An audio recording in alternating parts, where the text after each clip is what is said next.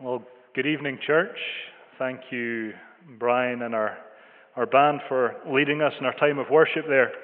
It's a real privilege, isn't it, to be able to come into this building on a still but cold night and spend fellowship and time with other believers praising our King. It's a wonderful privilege that sometimes we take too freely for granted. And I hope that tonight our passage would help focus our minds on the root of our privilege and encourage us to act in a manner befitting of the gift that we have been given.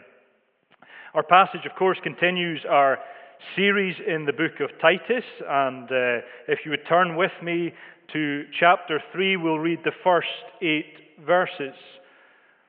As you turn to it, you may have been aware from the notices over the past couple of weeks that we had the men's focus group last night, and rather than doing a study and a time of discussion, we had a curry. I think maybe the only mistake I made of the evening was to sit beside our dear brother Ian. We had a very interesting discussion at the end of the table about the Reformation, about the merits of systematic theology, about biblical studies, about the origins of Catholicism, all these nice, gentle, easy discussions that you normally have over a curry.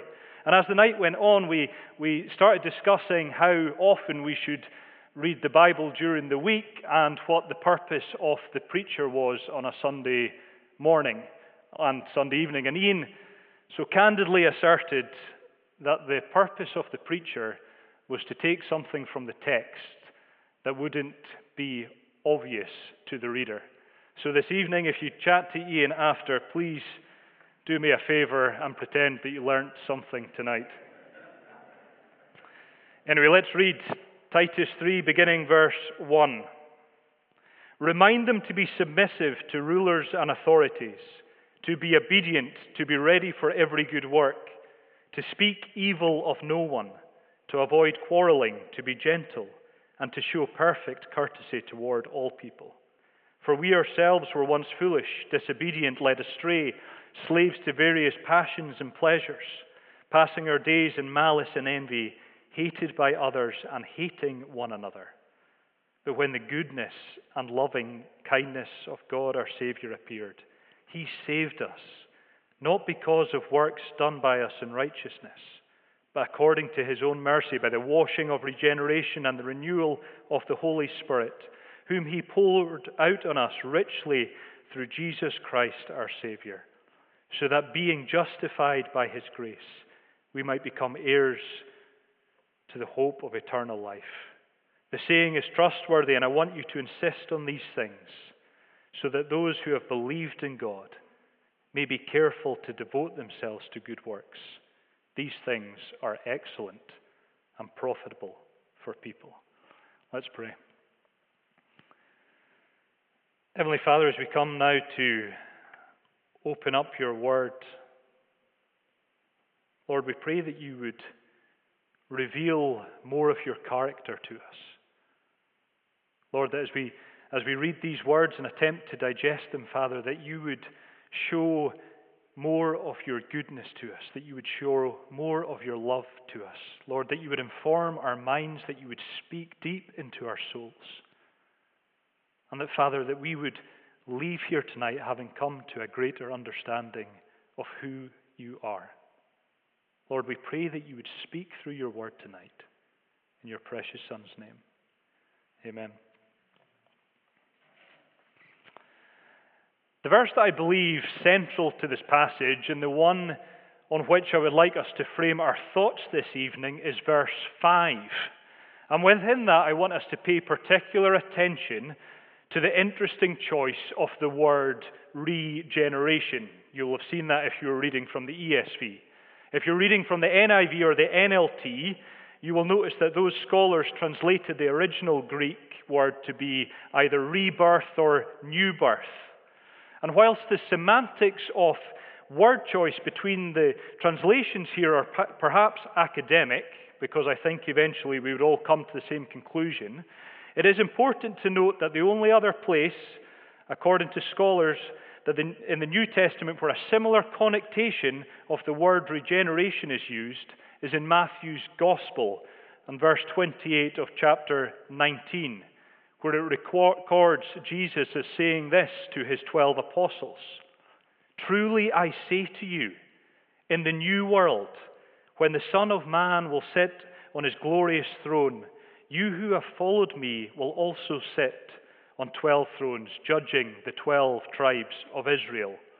That phrase, in the new world or in the regeneration, isn't just speaking about the rebirth of humans, but rather the rebirth of all creation. And that's how I think we are to read Titus 3. You see, Jesus conceives the new birth as something that will happen to all of creation, not just human beings. Human beings are not the only ones who are fallen, who are defiled and disordered. All creation is. When human beings sinned at the very beginning, God made all creation a visible display of the horrors of sin. Disease, natural disasters, degeneration. These are all part of the visual, audible, touchable signs of moral decay when sin entered the world and still pervades it to this day. Romans chapter 8, 20 to 23 speaks about this scale of regeneration when Paul clarifies some of Jesus' words. If you're to look at it, verse 20 begins, the creation. That's all of it.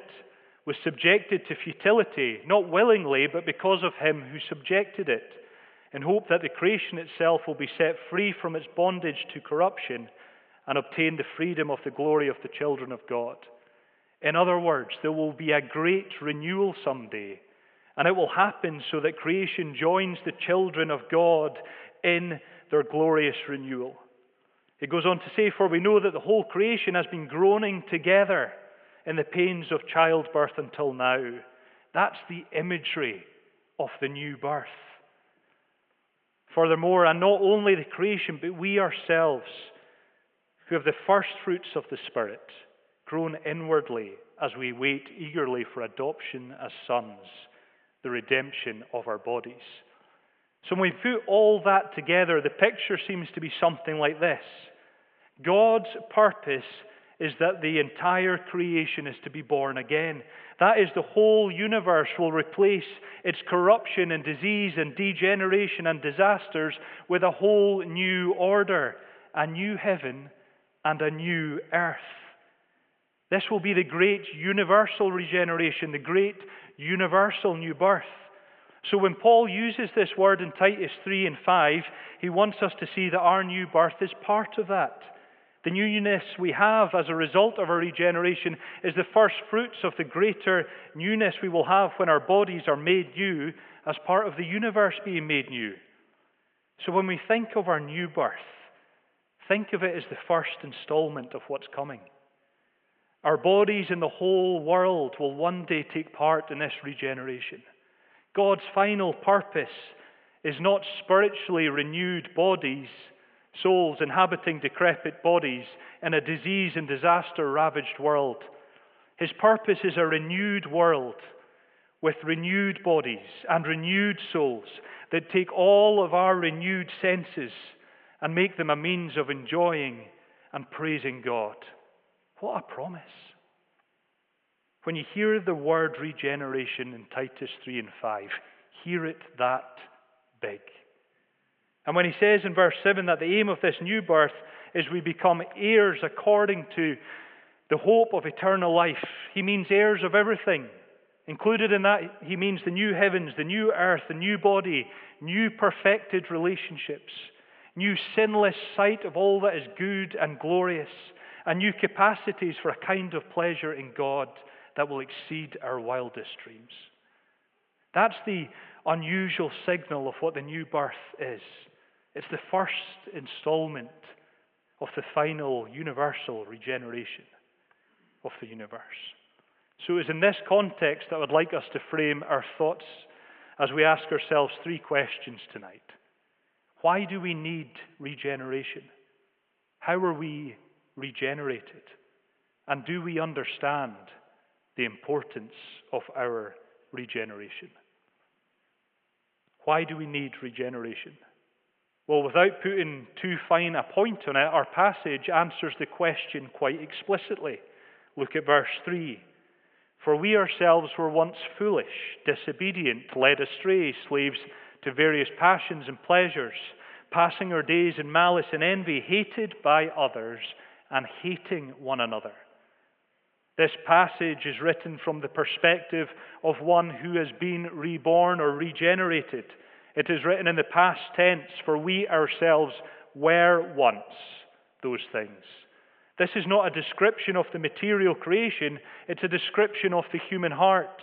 Those are all moral evils, not physical evils. Foolish, disobedient, led astray, slaves to sinful pleasures, malice, envy, hated and hating. We are all in there somewhere. And perhaps tonight for you, these things aren't part of the past tense. Perhaps these are things very much of the present tense. Perhaps you haven't been reborn. Or perhaps you have, but you have the capacity, like me, in our brokenness, to still struggle with some of these things. And if you fit into the former category, those yet to experience rebirth or regeneration, then please allow me to encourage you to just think carefully about what life may look like as someone reborn. Consider what it would be to have these things in the past tense. Consider what it would look like to have a hope and a certain future. And if you fit into the second category, one reborn, yet one who still struggles, then let me encourage and challenge you. To encourage you in the sense that you are not perfect and you will stumble into sin at times. It is part of who we are. 1 John 1 and verse 8 says, if we say we have no sin, we deceive ourselves and the truth is not in us. No matter how hard we try, we sin constantly and therefore we are far from perfect. We commit sins of commission, doing things that we shouldn't, and we commit sins of omission, not doing things that we should. I may sin by stealing or taking the Lord's name in vain, or I may sin through omission by failing to rejoice, or failing to love God with all my heart, all my soul, and all my strength. But thankfully, God sees and knows our shortcomings. And that's why in daily life we need His undeserved favor. We need His grace. In spite of us, His infinite love is unconditional. Our relationship to God is not based on our perfection, but on Christ's. His perfect obedience is credited to us when God looks at us. He sees us as perfect. If we could have been perfect on our own strength, then Christ's death would have been unnecessary. But also let me challenge you in the sense that we as believers, knowing that we have been reborn, are to earnestly desire to put to death all those things that would come in the way of our relationship with God. We are to get rid of all those things that ensnare us. And we are to remind ourselves of our commitment to do that. That's why the chapter opens with the words, remind them, and then lists off positive attributes. And why it later goes on in verse 8 to explain that those who believed in God may be careful to devote themselves to good works. These things, it says, are excellent and profitable for people. In other words, it's better to devote oneself to living faithfully for God and to remind ourselves regularly of that calling. Allow me to tell you a little story about a man who regularly faced similar challenges and who summarized his challenges in a poem that eventually became a hymn that we are all familiar with about God's grace.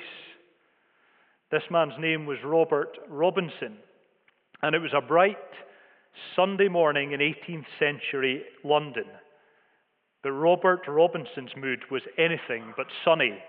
All along the street there were people hurrying to church. But in the midst of the crowd, Robinson cut a lonely figure. The sound of church bells reminded him of years past when his faith in God was strong and the church was an integral part of his life. It had been years since he set foot across a church door, years of wandering, years of disillusionment and gradual defection from the God he once loved. That love of God, once fiery and passionate, had slowly burned out within him, leaving him dark and cold inside. And as Robinson moved along the pavement, he heard the clip-clop of a horse-drawn carriage approaching behind him. Sticking up his hand to hail the driver and to get out of the street, the cab stopped, but in it Robinson observed that it was occupied by a young woman dressed in finery for the Lord's day. So he waved the driver on. But the woman of the carriage ordered it stopped and said, "Sir, I would be happy to share this carriage with you. You're going to church, are you not?" And Robinson was about to decline, but he paused and said, "Yes, I guess I am." He stepped into the carriage and sat down beside the young woman. And as the carriage rolled forward, Robinson and the woman exchanged introductions. And immediately there was a flash of recognition in her eyes when he stated his name. "That's an interesting coincidence," she said. And she reached into her purse and withdrew from it a small book of inspirational verses. And she opened it to the paragraph that she had earmarked and handed the book over to him. "I was just reading a poem by a man named Robert Robinson. Could it be?" He took the book, nodding, and said, "Yes, I wrote those words years ago." "Oh, how wonderful," she explained. "Imagine I'm sharing a carriage with the author of these very lines." But Robinson barely heard her. He was absorbed in the words as he was reading. "Come, thou fount of every blessing, tune my heart to sing thy grace. Streams of mercy, never ceasing, calls for songs of loudest praise." His eye slipped to the bottom of the page where he read, "Prone to wander, Lord, I feel it. Prone to leave the God I love. Here's my heart. Oh, take and seal it. Seal it for thy courts above." He could barely read the last few lines through the tears that brimmed in his eyes. "I wrote these words and I've lived those words. Prone to wander, prone to leave the God I love." But the woman responded, "You also wrote, here's my heart. Oh, take and seal it. Seal it for thy courts above." You can offer your heart again to God, Mr. Robinson. It's not too late. And it wasn't too late for Robert Robinson. In that moment, he turned his heart back to God and walked with him the rest of his days. Isn't that a wonderful story of a man's regeneration and a helpful reminder for us to remind ourselves to devote ourselves to his ways, to ask the Lord regularly to tune our hearts for his praise. "Here's my heart, Lord. Take and seal it for thy courts above." That's why we need regeneration. Because we are not able to turn ourselves away from sin. And we're in need of his cleansing and his Spirit to show us and to guide us through our lives. We know why we need it. How then can we be regenerated? Cast your eye to verse 4, a verse that we should treasure supremely. It starts with a but. "But when the goodness and loving kindness of God our Savior appeared." But God. Prior to that but, it says we were foolish, disobedient, led astray, slaves to sinful pleasures, malicious, envious, hated and hating. But when the goodness and loving kindness of God appeared, He, God, saved us. How are we regenerated? How are we saved? Only through and only by the loving kindness of the one who caused the but in this sentence. The one who stepped in, the one who intervened, the one who removed the scales from our eyes. We were slaves to desires and pleasures that were so powerful that we could not taste and see that the Lord was good. So far as our ability to know and trust and love God was concerned, we were dead. But He saved us, not because of works done by us in righteousness, but according to His own mercy, by the washing of regeneration and renewal of the Holy Spirit. How does God do this? How does the new birth happen? You may recall some weekends ago from our morning service, Willie preached through the opening of chapter 3 in John's Gospel, where it records this interesting conversation with the Pharisee Nicodemus and with Jesus, when Nicodemus is trying to ascertain just exactly what was going on with Jesus. And he says to him in that passage, he says, "Rabbi, we know that you're a teacher from God, for no one else can do these signs that you do unless God is with him." And Jesus answers him, "Truly, truly, I say to you, unless one is born again, he cannot see the kingdom of God." Nicodemus, somewhat perplexed, says, "How can a man be born when he is old? Can he enter into his mother's womb and be born again?" And Jesus answers him, "Truly, truly, I say to you, unless one is born of water and the Spirit, he cannot enter the kingdom of God. That which is born of the flesh is flesh, and that which is born of the Spirit is spirit." You can see the common language and theme between John 3 verse 5 and Titus 3 and verse 5. Jesus says, "Truly, truly, I say to you, unless one is born of water and the Spirit, he cannot enter the kingdom of God." And in Titus, Paul says that God saved us by the washing of regeneration and the renewal of the Holy Spirit. So in John 3, you have born of water and the Spirit, and in Titus 3, you have the washing of regeneration and the renewal of the Holy Spirit. Regeneration is a kind of washing, a kind of renewal. John Piper argues that he believes the language that Jesus used in John 3 has its origins in the book of Ezekiel. And if you're to turn there and look at chapter 36, you'll see about halfway down verse 25, it says this, "For God promises this to his people. I will sprinkle clean water on you, and you shall be clean from all your uncleanliness, and from all your idols I will cleanse you. And I will give you a new heart, and a new spirit I will put within you. And I will remove the heart of the stone from your flesh and give you a heart of flesh. And I will put my spirit within you and cause you to walk in my statutes and be careful to observe my rules." When John records Jesus' words, he's saying that the time of the new covenant promises has arrived. Ezekiel's promise is coming to pass by the Spirit in connection with me, Jesus. The Spirit gives life, and I am the way, the truth, and the life, John 14 and 6. And when the Spirit connects you to me by faith, you experience a new birth. And there are at least two ways to look at it: cleansing from all that is past and renewal for all that is future. So when Paul says here in verse 5 that God saved us by the washing of regeneration and the renewal of the Holy Spirit, he means roughly the same thing. The promises of the new covenant have arrived. The beginning of the kingdom of God is here. The final universal regeneration has begun. And your new birth is a cleansing from all the sin that you have ever committed. And it is the creation of a new nature by the Holy Spirit.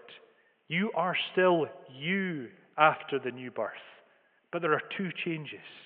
You are clean and you are new. That is what it means to be born again. That's what it means to be regenerated. And what Paul wants to emphasize here is that it is as a result of the way God is, and not as a result of what we could have done, even in righteousness. Verses 4 and 5 give us three descriptions of the way God is, and put this in contrast to anything we might try to do to be born again ourselves.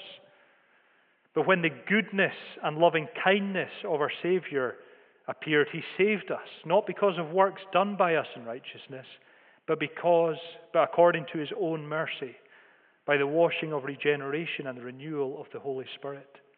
Salvation is the big overarching idea in this text, but the specific way God does it is by his character. And Paul traces both of them back to God's goodness and his kindness in verse 4 and his mercy in verse 5. This is Paul's ultimate answer to how God regenerates sinners. He regenerates them because God is good. God is loving. God is merciful. We know why we are regenerated. We know how we are regenerated. But how do we grasp the importance of our regeneration? This picture of cleansing is a wonderful picture of truth, is it not? When God brings us into the fold, he completely cleanses us. He takes all of our sin, all of our shame, all of our iniquity, and he washes it away. He disregards it and he deals with it because he is good, because he is loving, because he is merciful. And not only does he do this, but he then renews us by his Spirit. He gives us free access to the Holy Spirit, which is able to help us to walk in his ways and adhere to his statutes.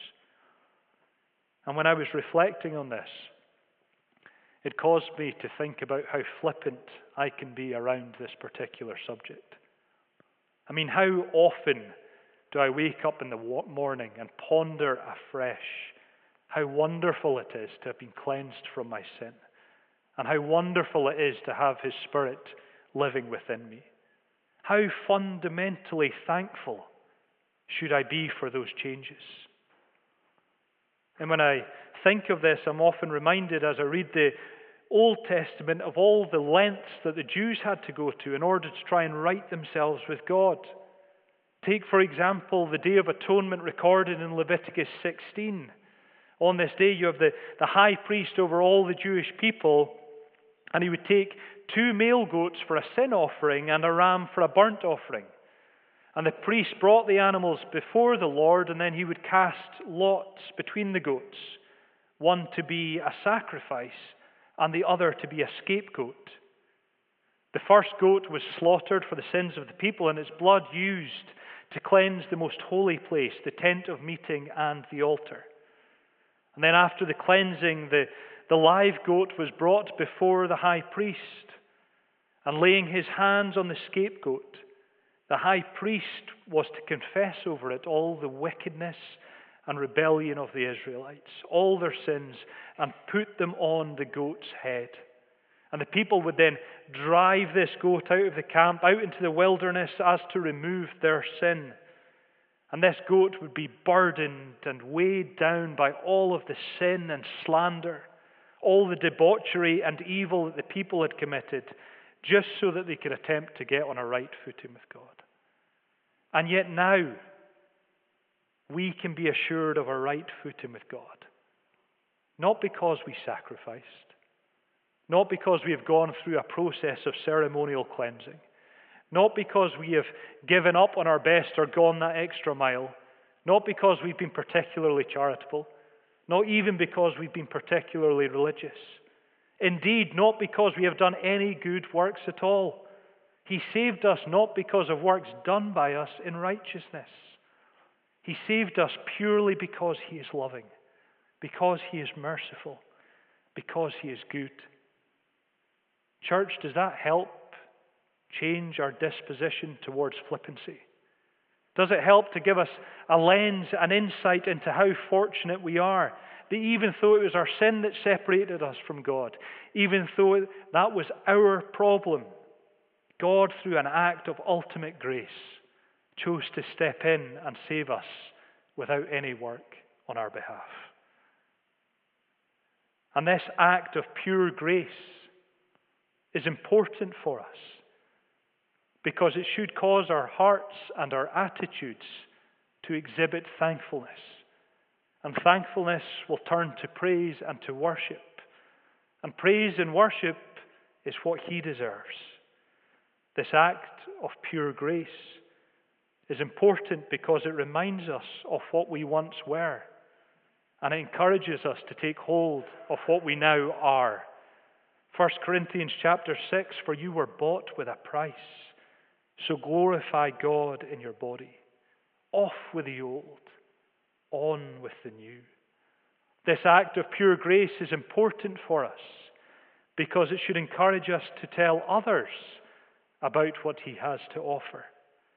Frederick Buechner once said, "And now, brothers, I will ask you a terrible question, and God knows I ask too of myself. Is the truth beyond all truths, beyond the stars, just this, that to live without him is the real death, that to die with him the only life?"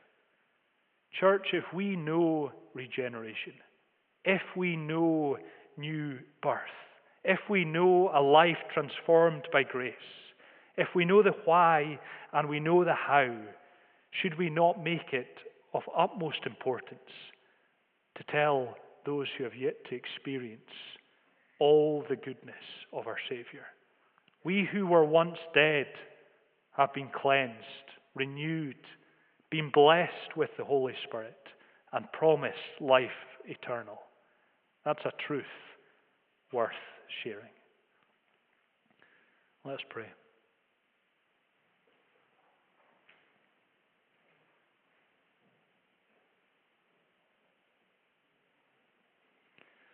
Heavenly Father, we give you thanks for your unmerited grace.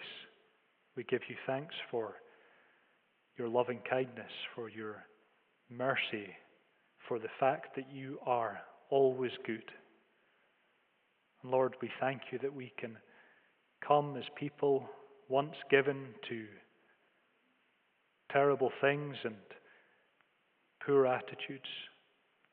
Lord, that we can take these things and repent of them and be assured that because of your Son, we can know you. And that, Lord, when you look at us, you will not see those things, but you will see us perfected through Christ. And so, Father, we thank you for that amazing grace. We thank you for that act of amazing love. And Lord, we pray that that truth would become part of the very fabric of who we are. Lord, that you would help the Holy Spirit to guide us and to challenge us, to encourage us. Lord, to be people who are given over to you, people of worship, people who take hold of who we now are. And Father, that we would follow the command to tell others. Lord, that they too, we pray, would come to know your loving grace and the hope that lies in eternity with you. So be with us this week, we pray in your most precious Son's name. Amen.